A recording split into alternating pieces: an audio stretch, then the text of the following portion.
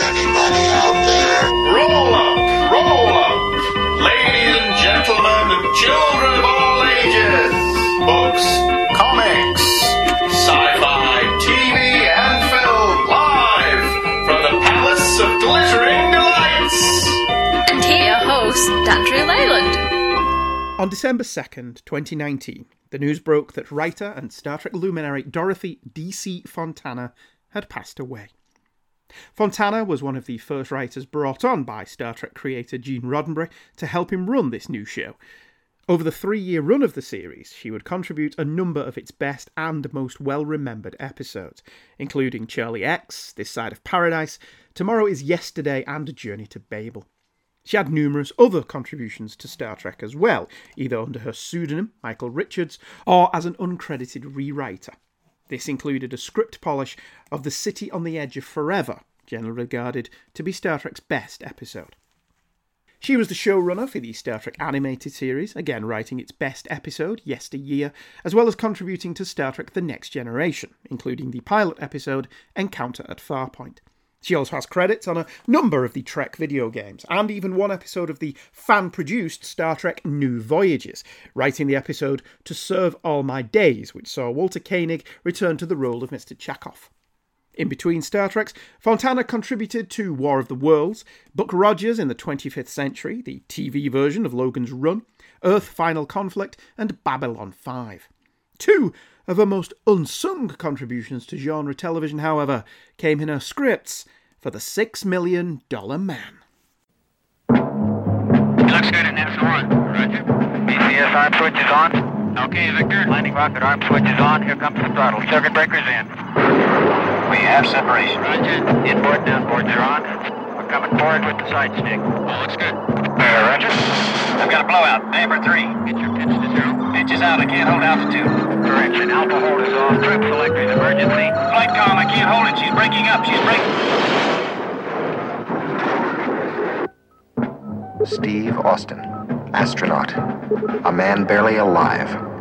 We can rebuild him. We have the technology. We can make him better than he was. Better, stronger, faster.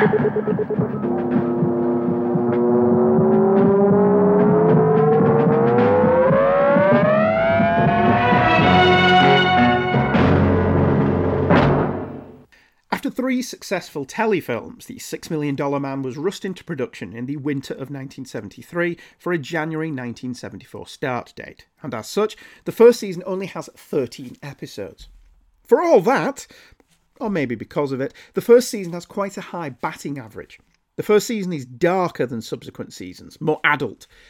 Well, adult by the standards of the time, anyway, and the scripts aren't as familiar or as dumbed down as they would become later.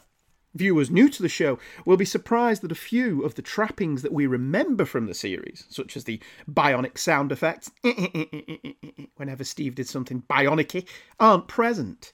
And there is more attention to detail, such as Steve Austin, the titular bionic man, played by Lee Majors, only sweating under his real arm. Fontana wrote 2 episodes of The $6 Million Man. The first was episode 8 of season 1, The Rescue of Athena 1, directed by Lawrence Doheny and airing on the 15th of March 1974. The episode is best remembered for featuring a major role for Major's then-wife, blonde bombshell and the premier 70s sex symbol Farrah Fawcett Majors as Major Kelly Wood.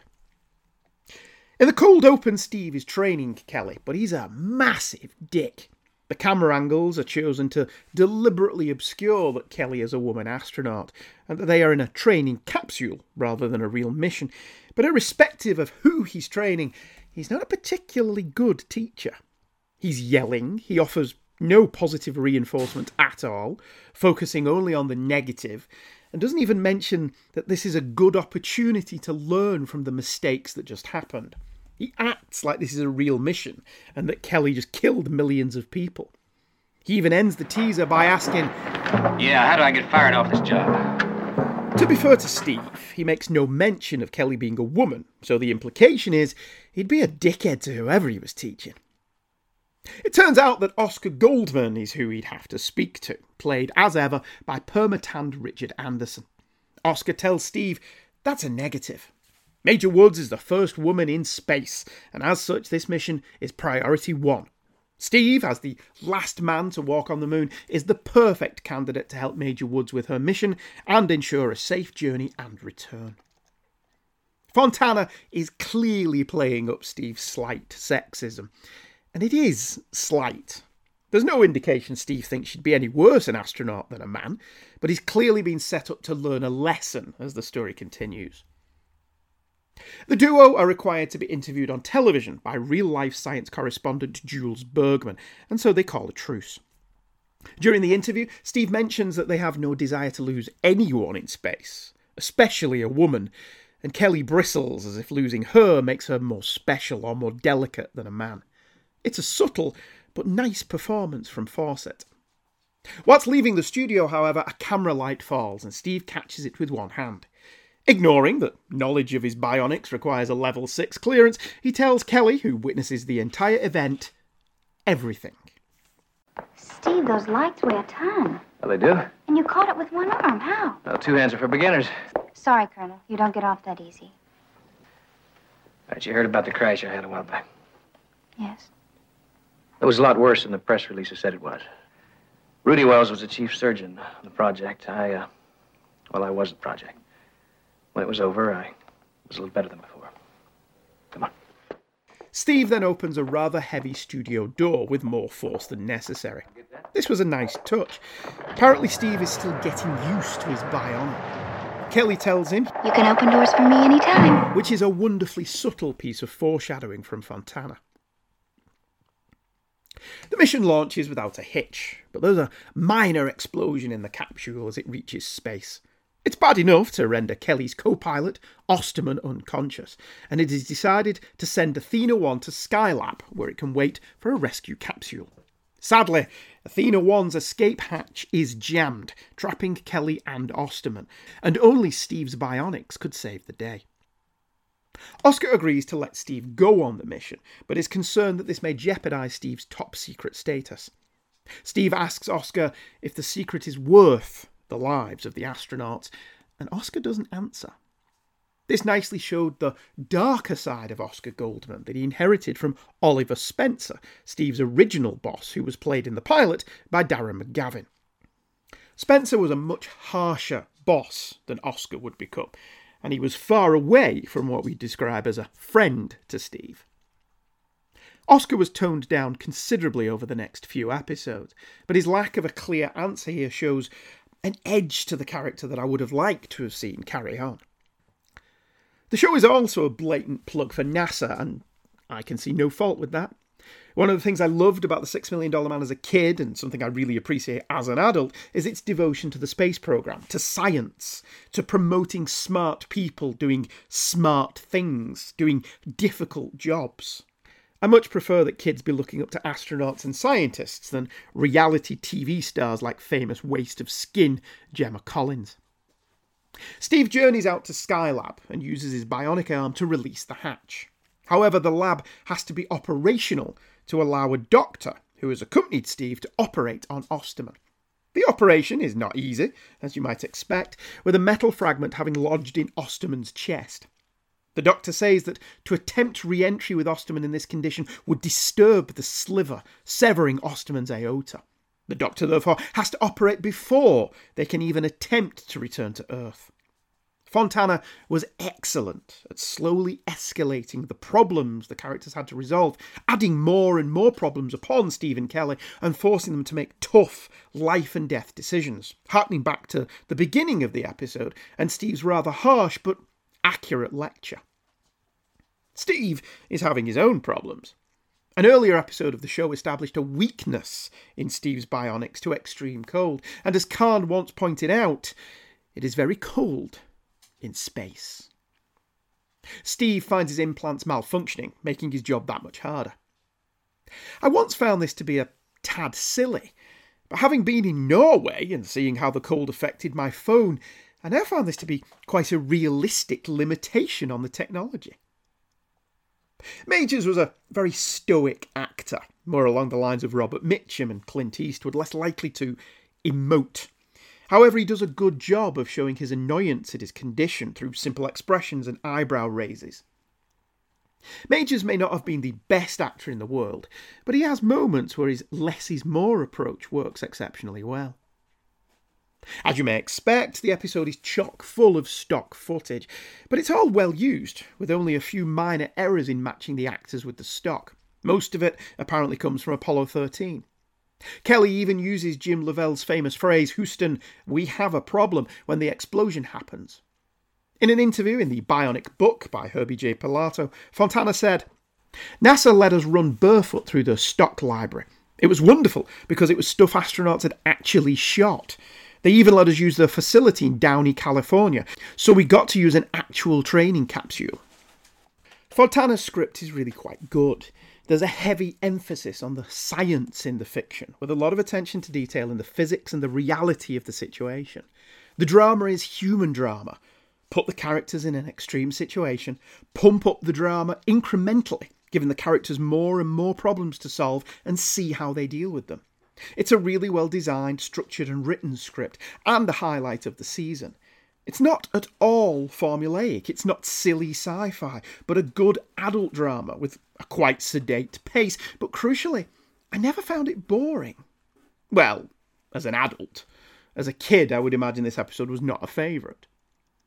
Steve's bionic malfunctions continue, meaning Kelly has to take on the role of pilot in a manual re-entry, something she hasn't really trained for, and the point of the episode. Kudos to the casting of Fawcett in this role. While she is undeniably beautiful, she hadn't yet reached the status of major sex symbol, so her casting here, whilst obviously smelling a little of nepotism, is actually rather interesting. At no point in the show is Kelly eye candy, although simply for show. Fawcett wears sensible clothing, including a spacesuit, throughout most of the episode. She is portrayed as a competent, efficient and capable astronaut without making the male figure look weak or useless. Fawcett isn't quite the actor she would become with maturity, but she's convincing enough, and at no point does it feel as bad as casting Denise Richards as a rocket scientist or Meg Ryan as an embittered pilot. Granted, her makeup is always flawless, but at least she has sensible hair. The episode does a good job of raising the tension in its final act, with lots of shots of sweaty NASA executives in the control room, Oscar pacing up and down and smoking, something that was canned as the series became more kid-friendly, and the USS Kitty Hawk waiting for them at the splashdown point. It's an off-concept episode, in that it isn't Steve's bionics that save the day. In fact, they become a hindrance. Without them, Steve would have been fine. Granted, he wouldn't have been able to open Athena 1's entry door, but other than that, The story's about the human spirit, that indefinable need we have as humans to explore, to better ourselves and to face adversity and conquer it. This is a great episode of The $6 Million Man, and a particular favourite of mine. It doesn't appear to be that well loved in the fan community, but I wonder if that's for all the reasons I love it. It's a very different kind of episode, very thoughtful and meditative, with little in the way of bionic action. At this point in the series, Steve was still a character with frailties and doubts. He was superhuman, but the emphasis was on human. The quiet moment at the end, where he ponders that because of his bionics, he can't do what he really loves, be an astronaut, is really affecting. Without his bionics, he'd be dead.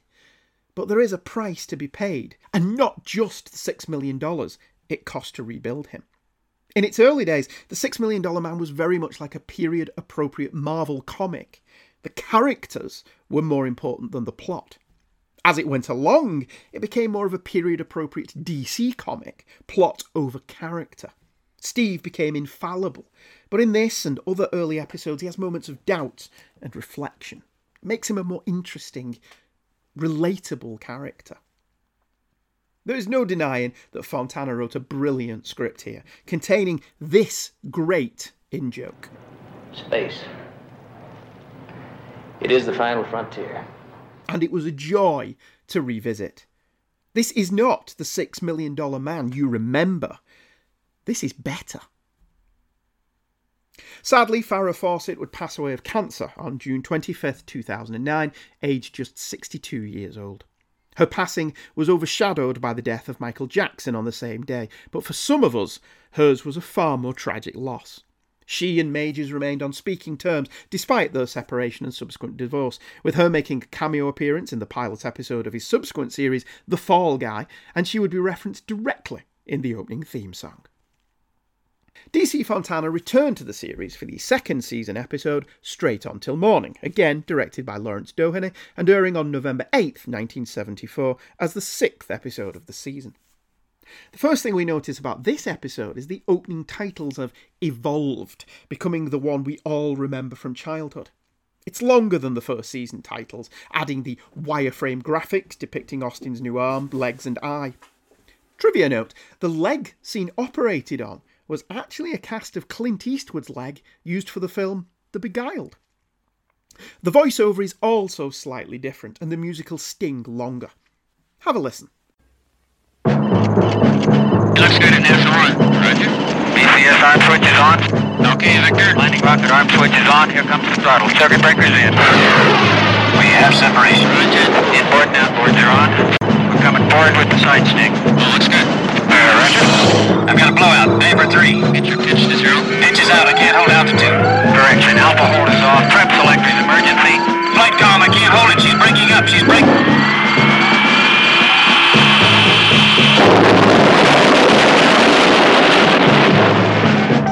Steve Austin, astronaut. A man barely alive.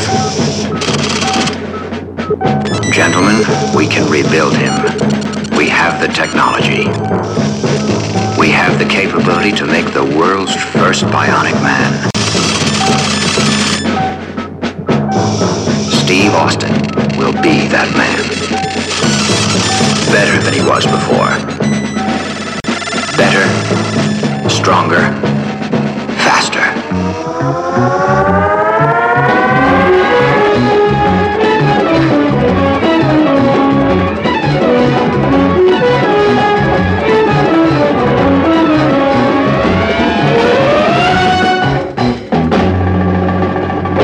Whilst at the Cape helping out with a launch, Steve witnesses a UFO sighting.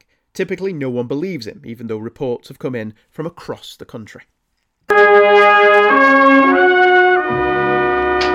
Oscar, I've been on the phone with people from 3 other towns besides Denbo. They all saw A shooting star. a UFO. Steve, while you were on the telephone last night, I was sleeping, and my head is clear enough to know that radar and mission control does not lie. Oscar, I know what I saw. And to top it off, I talked to a deputy sheriff in Denbo who said something strange happened there early this morning. Will you have breakfast with me so I can tell you the different reasons why it can't be a UFO? Oscar, it was a UFO. Now, I saw the same kind of lights 3 years ago when I was on a space shot. Steve, I need you here. I'll try and be back before the launch, huh? Steve follows the breadcrumbs to a small town, where a man reported his clothes being stolen off a washing line, and when he approached the thief, he was hurt by simply touching the man. Steve is intrigued and uses NASA and his OSI credentials to piggyback the police investigation. Local police locate the thief along with 3 other allies, but when they try to arrest them, they also touch one of the thieves, and the policeman falls to the floor. The rest of the posse give chase. Meg Foster, a beautiful actress with the most amazing blue eyes, is perfectly cast here as an alien named Minoni, and it turns out that the 4 beings are family and have inadvertently crashed on Earth, like a reverse Lost in Space. They mean no harm and even tried to communicate with the police. Fontana is clearly bringing the Trek philosophy of coexistence and communication with her. Steve is much more reasonable here than in the prior episode. He never jumps to any conclusions about the aliens, rather is driven by his need to A, prove what he saw, but B, help. The aliens manage to ditch the posse, but Steve, with his bionic eye, isn't as easy to deceive. The chase is well realised and very visual, with more bionics in this one scene than in the entirety of the rescue of Athena 1. Realising that the men are out to hurt them, the aliens try to lose Steve, but thanks to his bionic skill, he tracks them down. Do not touch us. I understand. Just touching one of you leaves the radiation burns. Yes. We did not mean to harm anyone. There's something in the body chemistry.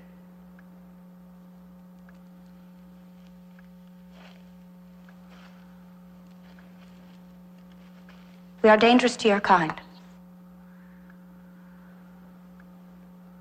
I was in space once. I've often thought that there was life on other planets. You are very curious about us. About our life, our secrets. Yes. If I'm going to help you, there can't be secrets. There's nothing you can do for us. We're going to die in this strange place.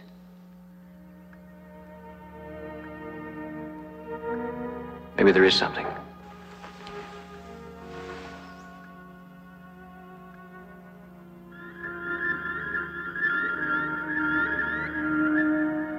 Heman says you are not like other humans. Look at me.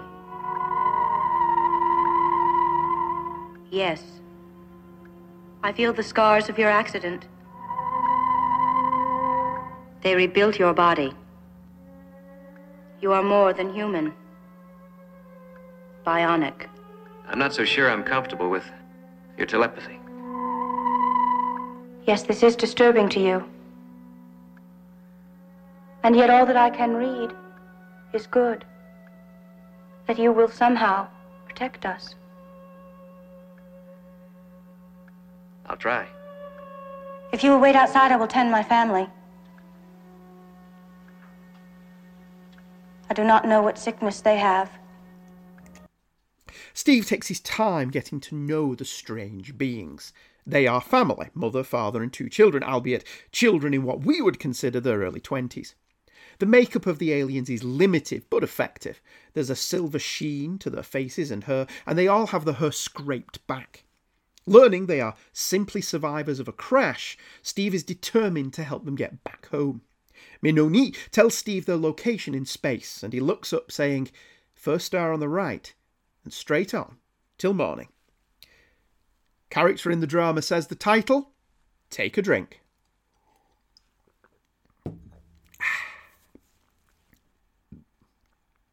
Steve's humanism is on full display here. He's just a decent man, and apparently that's corny nowadays. He wants to help these people for no other reason than it's the right thing to do. In an era where we've been let down constantly by the people in charge, people who show open contempt for certain segments of society, or whose entire reason for being is self-interest, I feel quite happy to have grown up watching a man who was a decent person, capable of great deeds of kindness. The Marvel movies have shown us that this kind of hero isn't outmoded, and whilst the Steve Austin of Martin Cadine's novels was a tad rougher around the edges, the TV show version was kinder. As the show became more kid-orientated, it lost some of its bite. But if the trade-off was a hero who respected and cared about others, then I can't really say that it was a bad thing. Even here, Fontana is clear to show that not all of humanity are shining examples of nobility, although crucially, she also allows all of the police posse to realise their mistake later in the episode. The posse is hunting the aliens, and even Steve has a hard time keeping them off the scent, especially after Minoni loses her parents and her brother due to contact with humans. With all this being said about Steve's humanism, he's still rather cold when Minoni's brother dies, acknowledging that they need to use the time his death has bought them to get away. Steve can also help Minoni, as his bionics allow her to stay with him and touch him, crucially without him falling ill. During this action beat at the end, there has to have been a cut scene. As Steve and Minoni run away, Minoni's hair ceases to be in a scraped back bun and is now loose around her shoulders, but this happens in between shots. 1 minute she's running alongside a silo, hair up, then as she runs up the ladders to the right of the silo, her hair is down. Maybe she just felt like a change. Steve's plan is rather straightforward. Does the saving of one life mean anything to you people?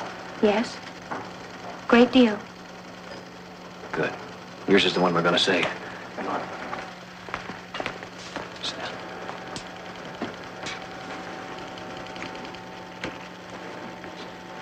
Now give me the celestial location, and and I'll point the laser at the ship. But I don't understand. The ship will leave without me. We're going to tell them that you're on your way. But I have no way to get back to my people. Yes, you do.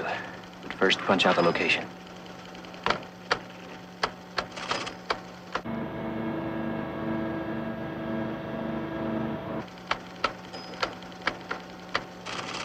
Okay, now tell them that in exactly 24 hours, an Earth capsule will pass behind the dark side of the moon. At that point, they will be able to intercept the capsule. And I will be in that capsule. You will be in that capsule.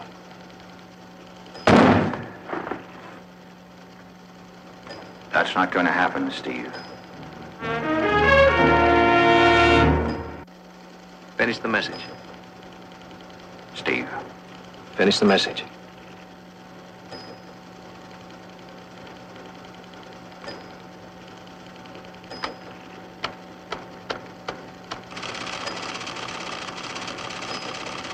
Steve, this is madness. Oscar, we're going to make room for her in your lunar probe capsule. We're going to send her back home. I know what's been going on here. Do you, Oscar? I know that 4 of them landed in a craft that went down at sea. I know that 1 of them died and disappeared. I know that if anyone touches them, they'll suffer extreme radiation burns and shock. And I know that we can't let any of them escape. When you turned on the laser, he knew where we were. He's had the building surrounded by guards. Don't you know what we can learn here? By studying her, what we can learn? There are no more of them, Oscar. She's the only one left. All the more reason why we shouldn't let her escape. Oscar, they came here in peace to see if they could survive on our planet. They can't. I'm not interested in their motives. I'm interested in the science. I'm interested in knowledge. Look, I'm not going to hurt her. All I want to do is learn from her. I want to study her. Don't you understand that? Well, I understand you, but I'm not going to let you do it. Look, we've already killed her parents and her brother, and she's all that's left, Oscar. She's not going to be our guinea pig. Steve. Oscar, do you know how we killed her parents? With just the touch of our hand, that's all. Just the touch of a human hand. Steve is an astronaut, so he's not a thicko. He's well versed in science, but above all, he's a believer in life. Oscar displays his harder edge again, arguing for keeping her prisoner and studying her, but Steve argues that she's a life form and deserving of respect. If they keep her here, she'll die. Oscar, against his better judgment, capitulates to Steve's wishes. It is good that no one else will know of my existence. Do you understand now why I must try to go back? Yes. You are polite. You don't understand. No. But you sacrifice your needs for your friend. We're getting there. We'll be up there someday. Where your people are.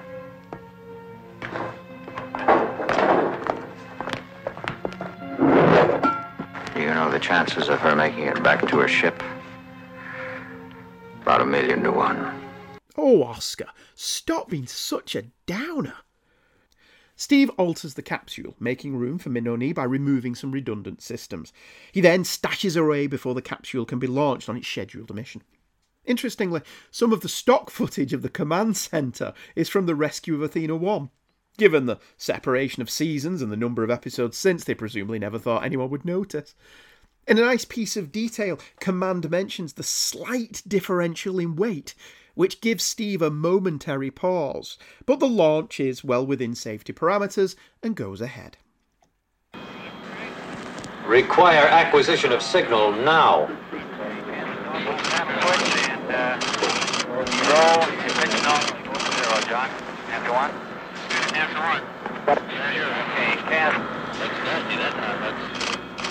It's not there.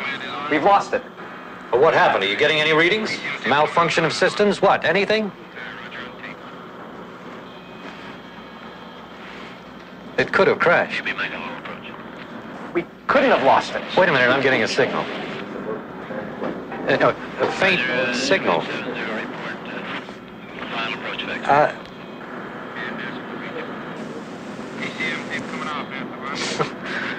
It's stopped. It's gone. What was it, Mac? Doesn't make any sense. It sounded like straight on till morning. Something like that. I don't understand.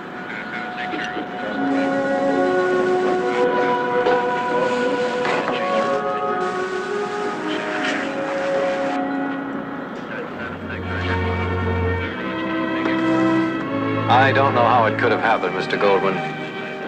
I don't know how we lost it, but we did. Oh, that's all right, Mac. That happens sometimes.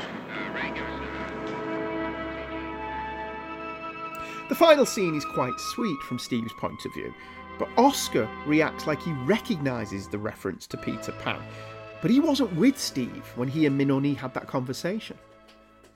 Nevertheless, Straight On Till Morning follows Fontana's other script by focusing on the space programme and Steve's first love of being an astronaut. She delivered two of the more literate scripts in the history of the show, both emphasising humanity and human ingenuity, problem solving, and man's capacity to be better than he is. Both episodes were a cut above the regular episode of the show, showing more of Steve's character than of his bionics, and both were solid stories. Athena 1 was the better of the two, with Morning feeling like it had some padding here and there, but Fontana's emphasis on character was solid throughout. Interestingly, this second show was deep into season 2, and yet we are still denied the regular bionic sound effects when Steve does something cool. The series was still leaning towards being more serious science fiction stories than it would in later years, even though the show had already done killer robots. As the show aged, it would get progressively more out there, with the $7 Million Man, the Bionic Woman, Bionic Kids, Bionic Dogs, Fembots, Death Probes, and, of course, Bigfoot. Both of Fontana's episodes were nominated for a FilmCon, the Science Fiction Movie Convention Award, and whilst Fontana would win a FilmCon, it would be for the Star Trek animated episode Yesteryear, not her work here. However, both of her episodes would be tied together into one narrative in the $6 Million Man novel, The Rescue of Athena 1 by Mike Jahn. Sadly, whilst I have two of the 6 Mil novels, thanks to listener Dan Doherty, this isn't one of them. If I had it, I'd have read it for the show. I'm so dedicated. Fontana must have had a reasonably happy experience on 6 Mil, as both scripts retain her name rather than her pseudonym, unlike her episode of Buck Rogers and even a few Star Treks. Fontana was a trailblazer, one of the first women to achieve mainstream acceptance in a primarily male-dominated field. Her work was crucial to the development not only of Star Trek, but of televised science fiction. She always had decent roles for women, always put character at the forefront of her stories, but always remembered to entertain. There's very little preaching in a Fontana script. Major Kelly Woods, for example, is shown to be more than capable when the chips are down via her deeds, rather than sermonising speeches or overt agenda pushing. There's no doubt that Star Trek is what she'll be remembered for, but there was more to her than just Star Trek. Dorothy Catherine Fontana, March 25th, 1939 to December 2nd, 2019. First star on the right, and straight on till morning.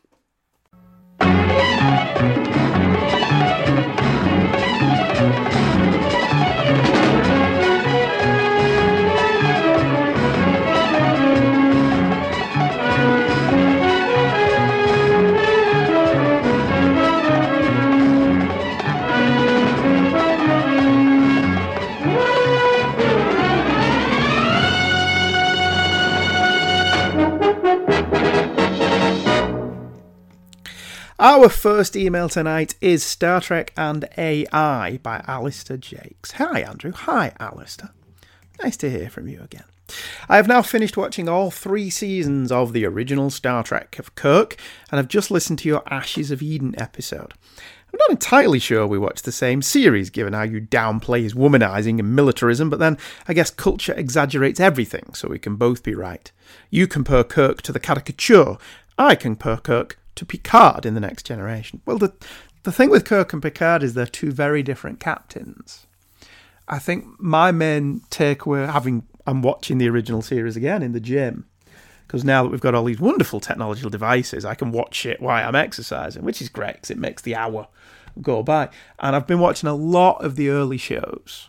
And the early shows, the series is an ensemble piece. Sulu and Uhura and all have a lot more to do in the early episodes. And Spock sometimes is just a supplemental character. What I like about Kirk in the early days is he listens to his officers. Even Styles in the episode Balance of Terror Styles is quite bigoted towards Spock once they see that Romulans look like Vulcans. But even when he makes a suggestion and Sulu backs him up that actually that's not a bad suggestion, Captain, Kirk takes it on board. Picard just kind of regularly disregarded his other officers' thoughts and considerations. And it's not that Picard's a worse officer than Kirk. I think in many ways Picard's who you would want in charge in real life. Picard is who I wish was in charge at the moment. Whereas Kirk's probably a little bit rough around the edges. But Kirk could be every bit the diplomat Picard was. And yeah, I do think his womanising has been played up a lot in recent years. Shatner's novels don't help. But Kirk isn't James Bond. Kirk was a lot more thoughtful and considerate than that. But anyway, Alistair continues, this brings me to Data and the holographic Doctor in Voyager. Data is just like any other Planet of the Week android in the original series. He even goes evil and has an evil twin, which is probably why the Federation is very hesitant to duplicate him. You can argue all you like about the pragmatism of mechanical life on starships, but Data does save their lives multiple times. But the Federation has a lot of experience with how AI can go badly wrong. This is why when you get to the Doctor, you have what was designed to just be a simulation. You are right, Andrew, the Doctor is supposed to be Siri. The emergency medical hologram is not supposed to be sentient. The Federation does not trust mechanical life, and for good reason.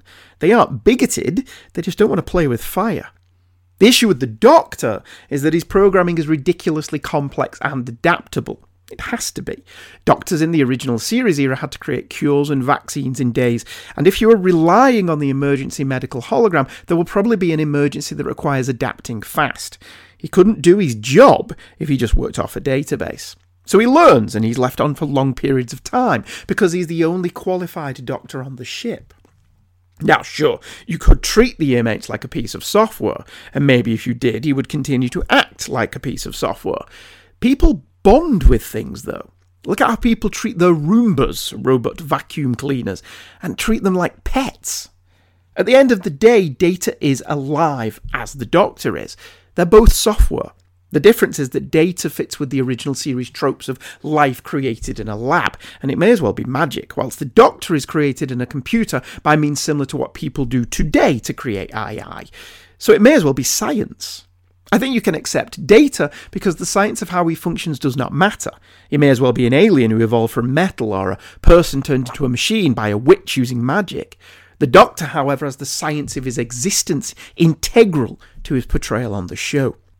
You can't pretend he just magically is a person made of metal, when every episode insists on reminding you that the Doctor is a hyper-advanced NPC in a video game combined with Siri.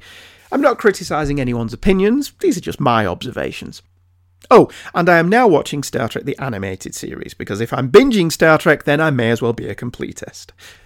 Thank you, Alistair. I hope you enjoy the animated series. It is a tad limited by today's standards, that much is certain. But a lot of the stories are quite good. A lot of the stories were written by people who worked on the original show. The novels by Alan Dean Foster, Star Trek Logs 1 through 10, they are all worth investigating as well, because you're not stuck to the limited visuals if you're reading the books. Thank you for emailing in, Alistair. Jack Bone has emailed in, likewise. Amazing Spider-Man 81. When I heard it, I had to write in right away in the hopes of being the umpteenth person to comment on the kangaroo's seemingly unmotivated turn to villainy. A turn that's counterclockwise because he's from the south of the equator. Never mind. The kangaroo was being deported, but he would probably be locked up, waiting transport. So he'd probably been locked up whilst waiting for the train. He was living where criminals live, going where criminals go, eating what criminals eat. No wonder he felt fated to become a criminal. He'd got to jump on the process. Sorry. Do you know, when I read the email to prep for this, I didn't get that. That's a good gag. Corny, but good. It's always great to hear your love of Spider-Man comics, and even when you don't love them, it's still great to hear. Well, thank you very much, Jack. That was not one of the best issues of The Amazing Spider-Man, was it? Damien Lee's back. Damien Lee has retorted to looking back at the palace. Afternoon, Mr. Leyland. My trawl through the back catalogue continues, so I'm sorry to bewilder you by talking about shows that are getting on for 5 years old, but I want to show my appreciation. You've inspired me as I sit here typing endless school reports. Yay. I'm listening to a range of TV theme tunes and have just switched to possibly my favourite Trek theme, Voyager. I just love that theme. It has grace, grandeur, and feels perfect for what I thought Voyager should have been, and sometimes was. Maybe not an exciting theme, but an epic one.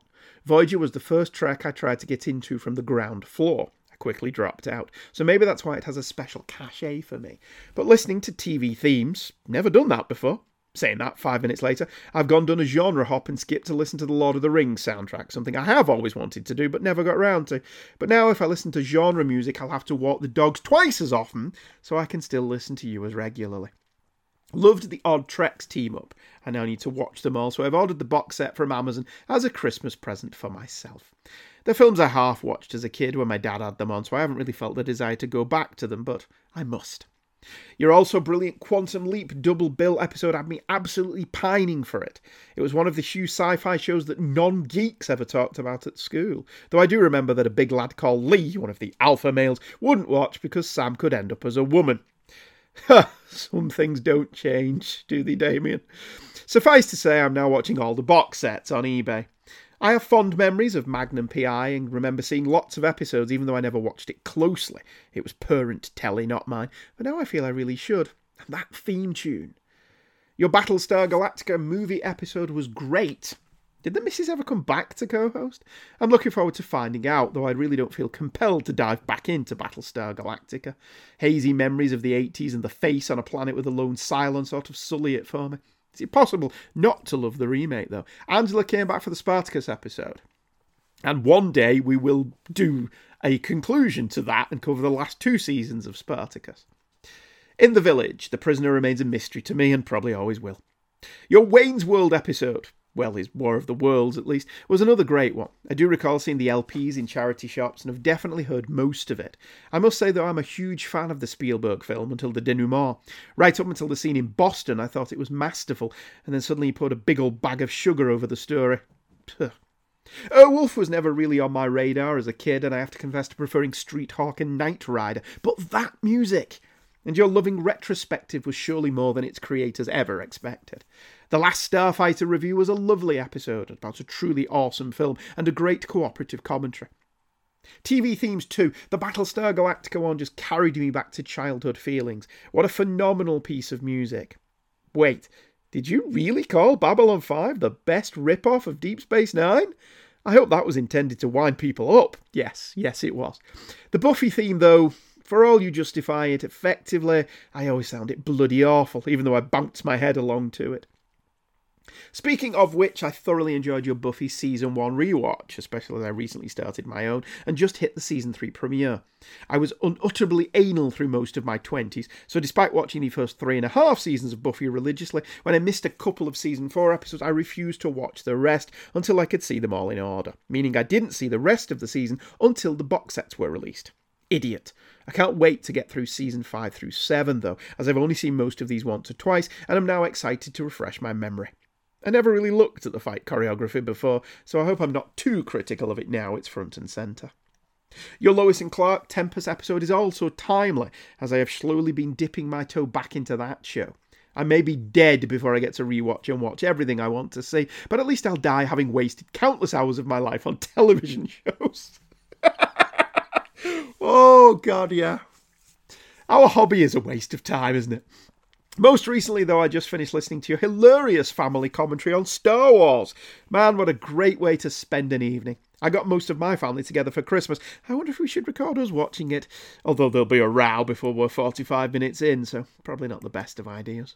Anyway, I've rambled enough. Suffice to say I'm loving The Palace and have recommended it to a bunch of mates and colleagues who fall into your ideal demographic, middle-aged geeks. Thanks as ever for your efforts and generosity of spirit. Even when you don't like something, you don't cruelly tear them apart, and always focus on what was done well, or the noble intent that was missed. For that reason, I urge you to rewatch Batman vs Superman The Ultimate Edition. Flawed or not, and it is, it deserves the Andy Leyland love. But you know, don't bother with Suicide Squad. Even I find that one tough to defend. Looking forward to hearing about whatever has taken your fancy next time. Best wishes, Damien Lee. Well, thank you, Damien. I have watched the Batman vs Superman Ultimate Edition. I kind of find Batman vs. Superman to be pretentious tosh. You know, maybe one day, when all of the Snyder bronies have given up, I will give it another go. When all of the release the Snyder Cut stuff has gone away as well.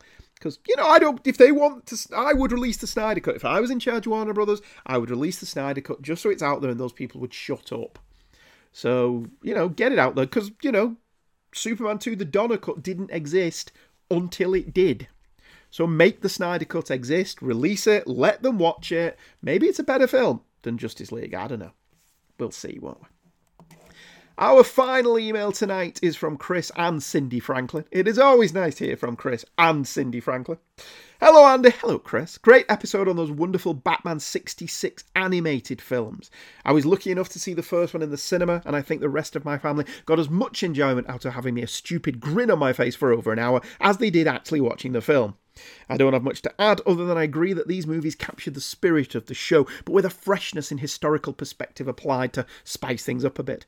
I was incredibly impressed with Shatner's Two-Face and think that it's the best acting he's done in years, as it's one of the few projects he's been in recently where he's not lampooning himself.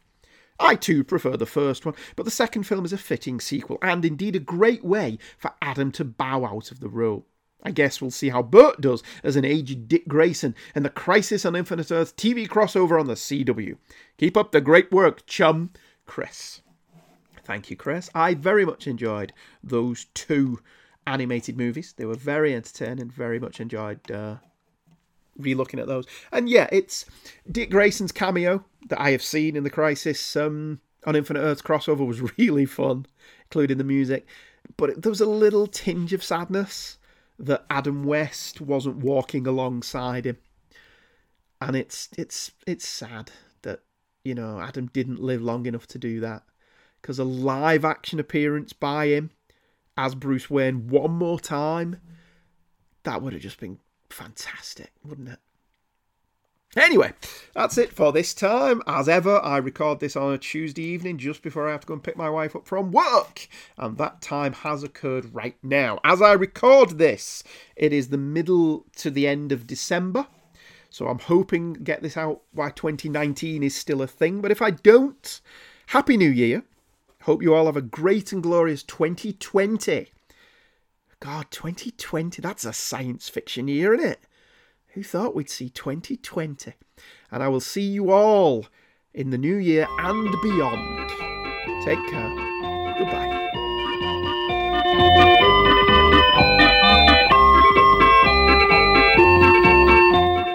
The drama is human drama. Put the characters in an extreme situation. That would be the cat.